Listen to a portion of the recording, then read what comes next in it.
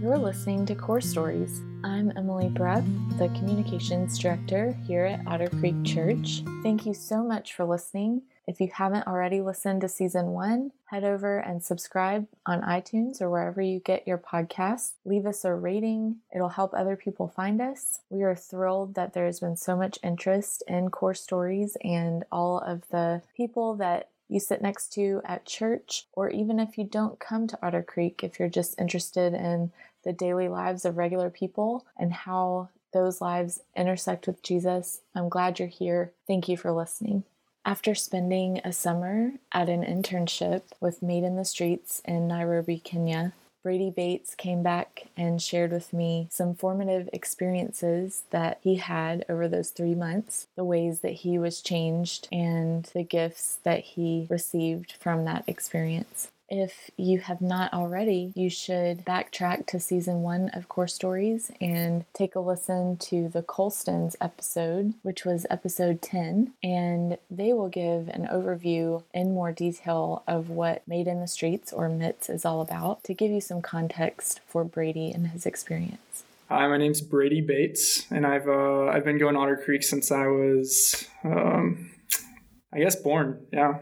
Right. So I grew up at Otter Creek. I've been going here my whole life, but I went to Lipscomb University. I first heard about MITS, I guess, just like growing up. So I grew up at Otter Creek, and I'd heard about it my entire time here, but I didn't really know much about it. It's just kind of one of those things that is always in the back of your mind because you've been exposed to it, but you couldn't say anything much about it. And I had a couple friends who interned there a few summers prior to me going, and I'd heard about it more through them than I had most of my time at Otter Creek.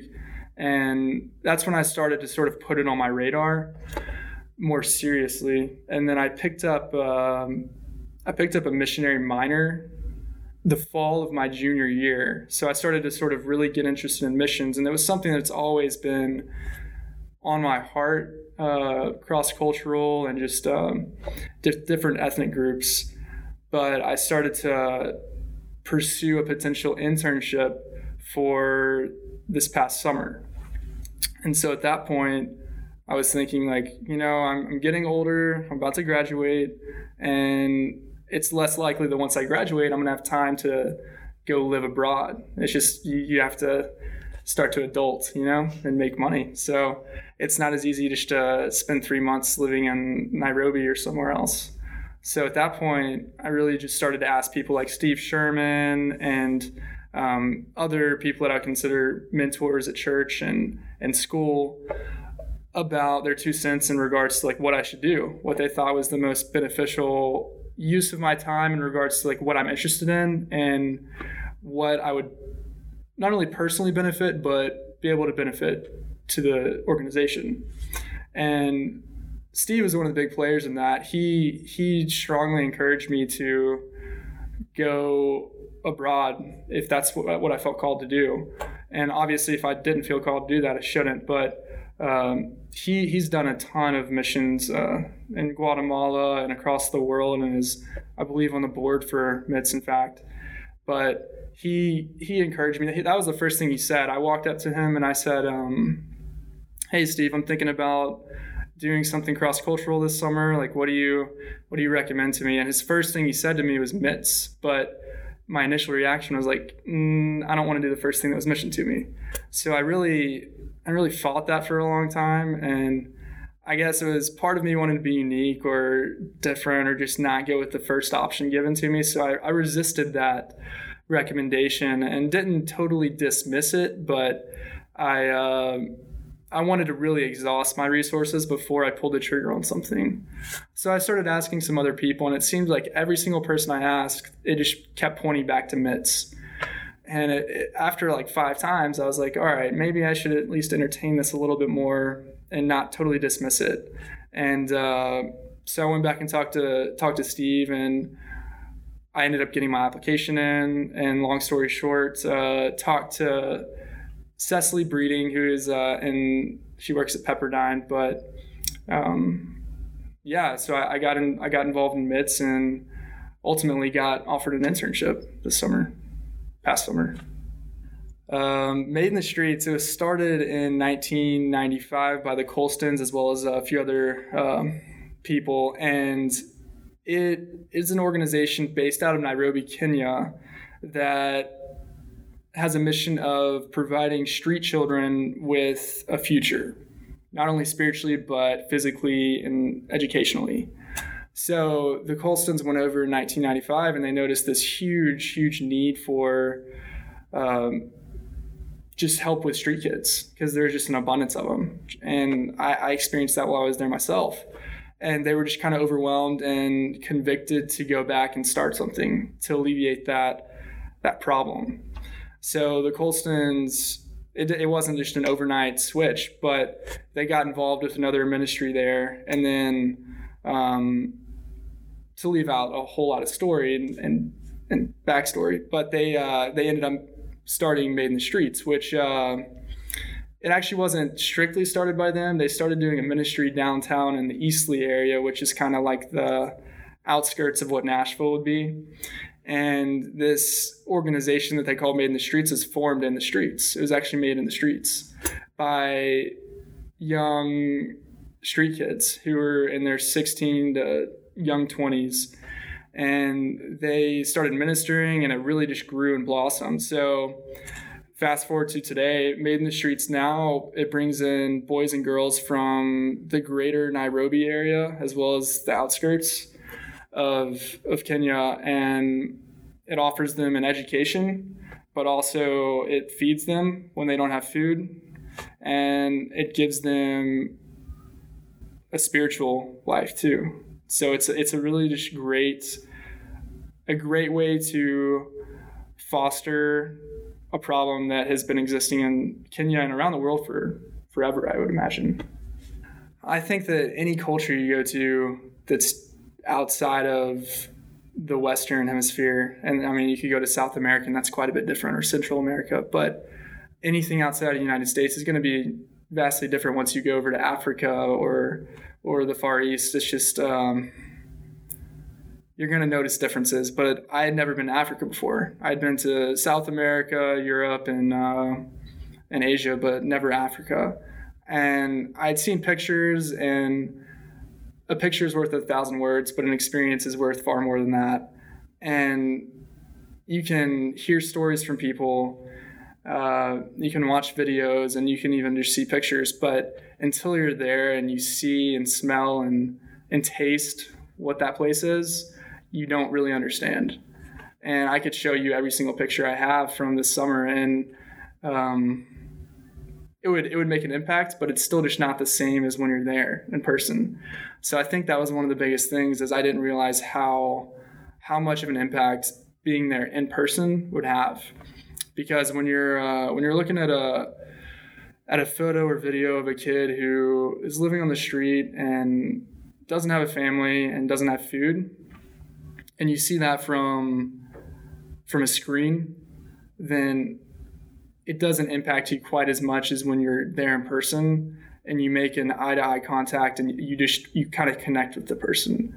It's totally different. So I would say that one of the biggest things is just the connection that comes with being there in person, and how much of a difference that makes and the impact that it has. So this summer, I was looking on the intern page initially when I was first trying to decide whether or not I should go to MITS, and at first glance, like, none of the internships that were listed really spoke to me. I didn't really want to do any of them. And I was kind of bummed out because I was like, I thought this is the place that I should be. All the doors seem to lead here, and all the fingers are pointing to this door. Like, what's going on? And it's not because the internships are bad, but it just didn't seem to be what I felt called to do.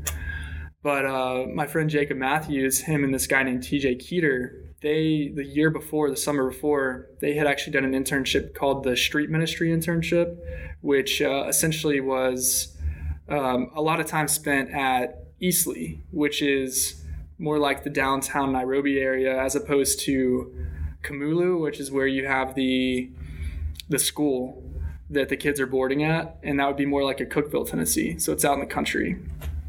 And I wanted to be in the heart of it. I wanted to go to the bases. I wanted to experience all the tough stuff and just be in the grit and the dirt. And none of the internships that I saw in there were really allowing me to fully invest in that. So I talked to Cecily Breeding and ended up getting a job as the street ministry intern. So that was kind of a new thing that hasn't been officially done yet, but I guess it has now since I'm back. So with that internship, I would go to Eastleigh roughly 3 to 5 times a week, depending on the week and the activities. And we would alternate. The Eastleigh team consisted of about 7 people. And we would go out and do base walks, which a base is similar to maybe like a homeless camp here, or like a mixture between like a homeless camp and a gang. Kind of like Lord of the Flies. I wrote a post on it, but it's kind of like Hook and Lord of the Flies meet in the worst way possible. The kids, which can range from basically babies to adults, they so any age, but a lot of times you have 10 to 16-year-olds. They'll congregate at different areas. So you'll have a landmark, a tree, a bridge, old building that is their base, and that's where they live. And within that, they have an alpha, which is one of the older boys who is going to oversee everything and sort of directs the different events that happen in the base. So you'll have someone who goes and gets food and steals food, someone who steals money or begs for money, and then someone who does this, that, and the other. So you're all sort of assigned different jobs. And within the base, you have all these kids just sort of living in things of cardboard or plastic and random stuff like that. The Eastleigh team would go out and alternate days. So there's about 7 or 8 of us that work there. And we'd have maybe 2 of us go out and do a base walk. So we go to different bases and minister and preach to them. But all the same, we take food. So we help their spiritual but also physical needs. So what we do is we go there, do a little lesson, give them some food, like a snack or something, the boys or girls who live there, and then let them know about Made in the Streets, because a lot of them have heard about it, but some of them haven't. So we say like, hey, come to Eastleigh, and if you come here, then you can get admitted to Kamulu and be in the boarding school. So we would spend one day doing that, half the day doing that, and then the other crew would be back at Eastleigh with the kids who had been coming to program, and would feed them, give them a Bible lesson, activities to partake in, and just keep them off the streets, off of the drugs, and give them a better environment than what they have on the streets, and give them food. So that was an average day at Eastleigh. There's a lot of difficult stuff that you experience when you're over there, especially working at Eastleigh. It was about an hour and a half commute every day to there, and then from there, so about 3 hours in the Matatus, which was super sketchy. But you see just a lot of crazy stuff. You're in the heart of the city. It's dirty. There's a lot of poverty in Mathari Valley. So Eastleigh is right next to Mathari, and you see a lot of nasty stuff. And it's just totally different from anything that I can relate to in the States.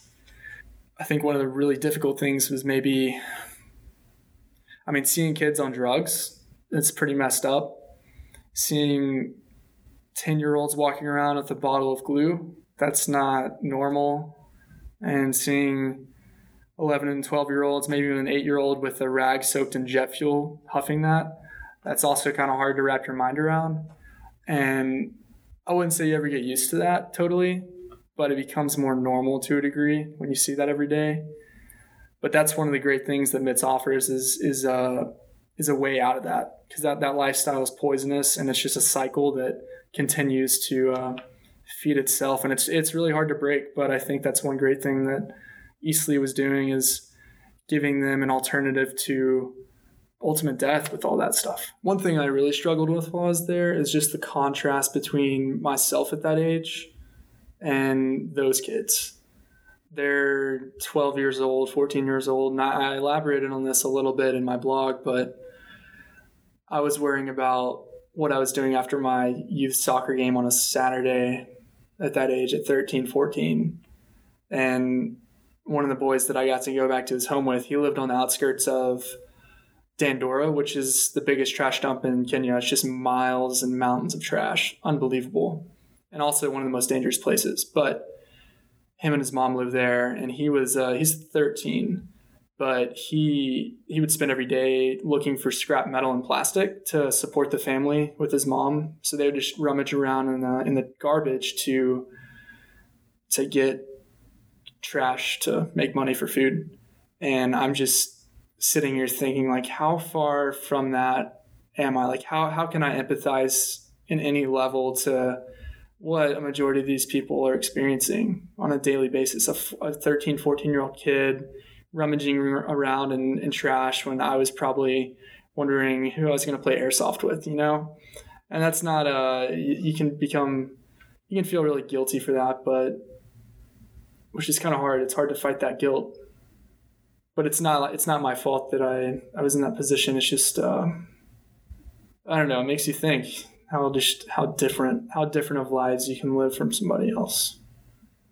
It's pretty stunning. I think there's been a lot of negativity said because there is a lot of crappy stuff that you see and experience there, but there's a lot of beautiful things that happen too. And it's really cool to see the kids who come from, I got to be part of an intake, which is when they come from Eastleigh and they get accepted and get offered a place at Kamulu. And I was part of one of those, which was one of the hardest, but one of the coolest things that I got to do, because I was privileged to have an input as to which boys we actually brought in, which is awesome, because I was hanging out with them every day and I had a say in that. But it's also just so much pressure, and just it makes you sick to think that out of all these boys in here, you can only choose 3 who get to come into programs. So it's really hard, but it's also a beautiful thing to see how far these kids come from the streets. Because I would go back to Kamulu and see these boys who are in school already and who I've known since I've been there, and I would appreciate them so much more for the effort that they put in. I talked to some boys who rode on the back of a truck just holding on for hours every single day to go to Eastleigh for over a year. And now they're in school in Kamulu. And the fact that they put that much effort into it, you really want to change if you do that.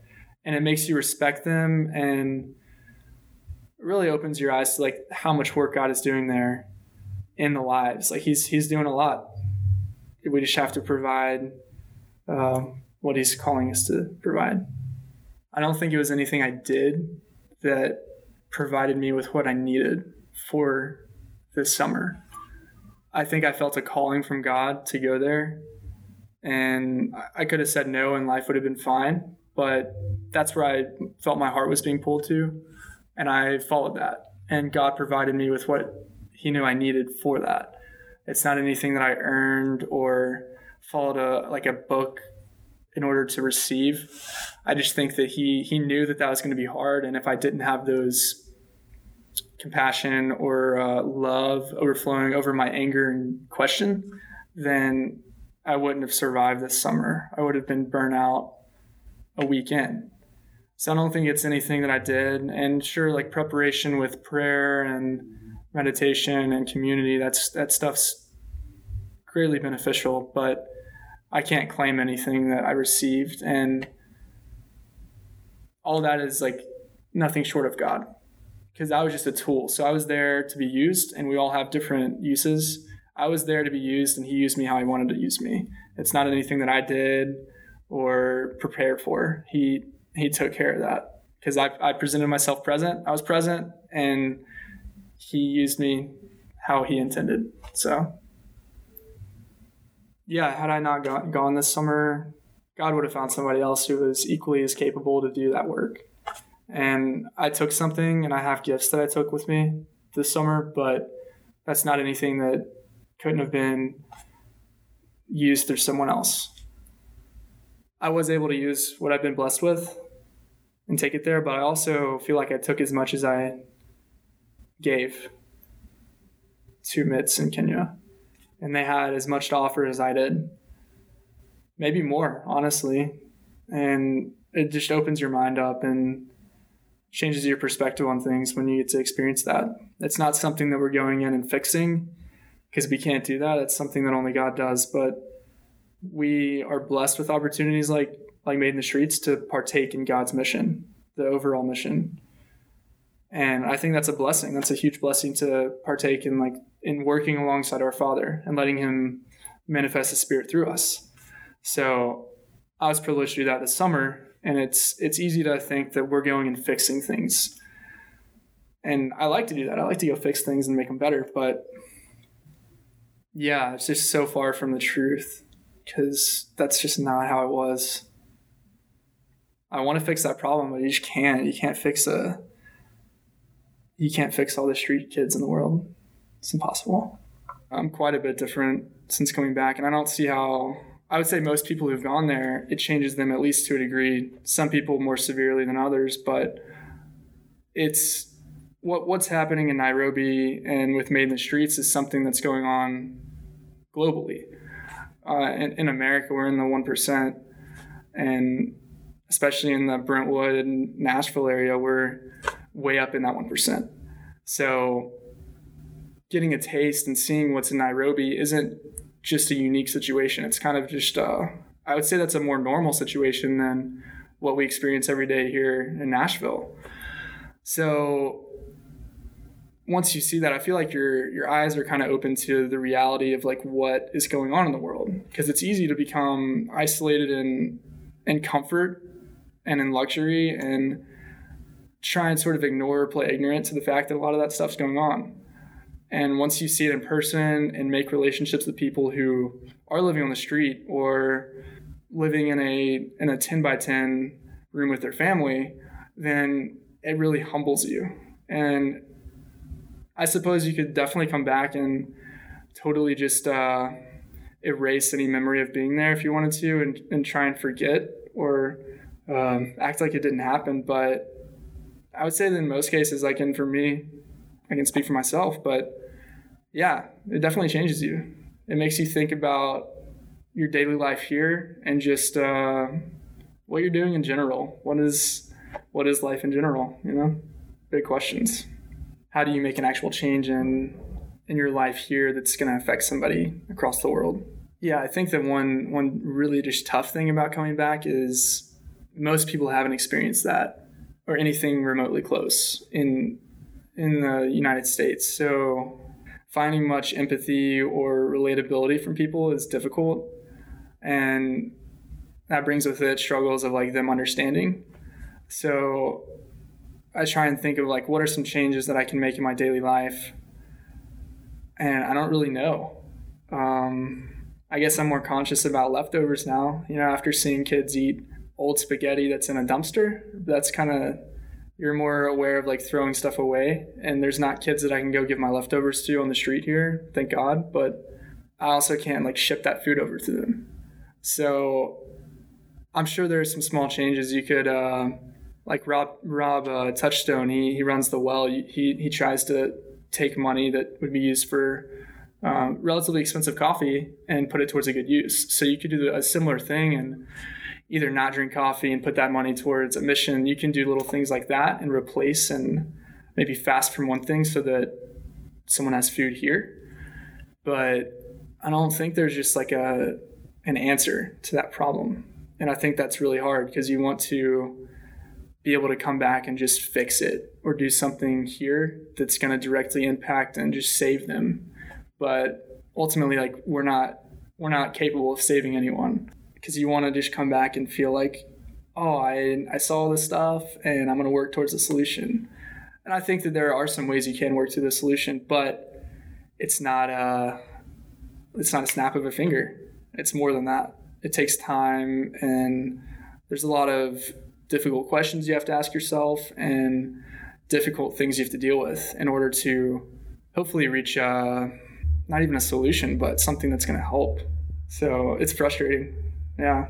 I would say anybody who's thinking about going, I would absolutely encourage them to go and experience Made in the Streets and what Otter Creek's doing over there, along with other churches and organizations. That it's amazing. And I think that if you can and if you have time, seeing it with your own eyes and experiencing it with your own feet and your own hands and your own feelings is just, it's priceless. And I think that if you can manage to go there, your life's going to be changed, whether in a small way or a huge way. It's going to be changed forever.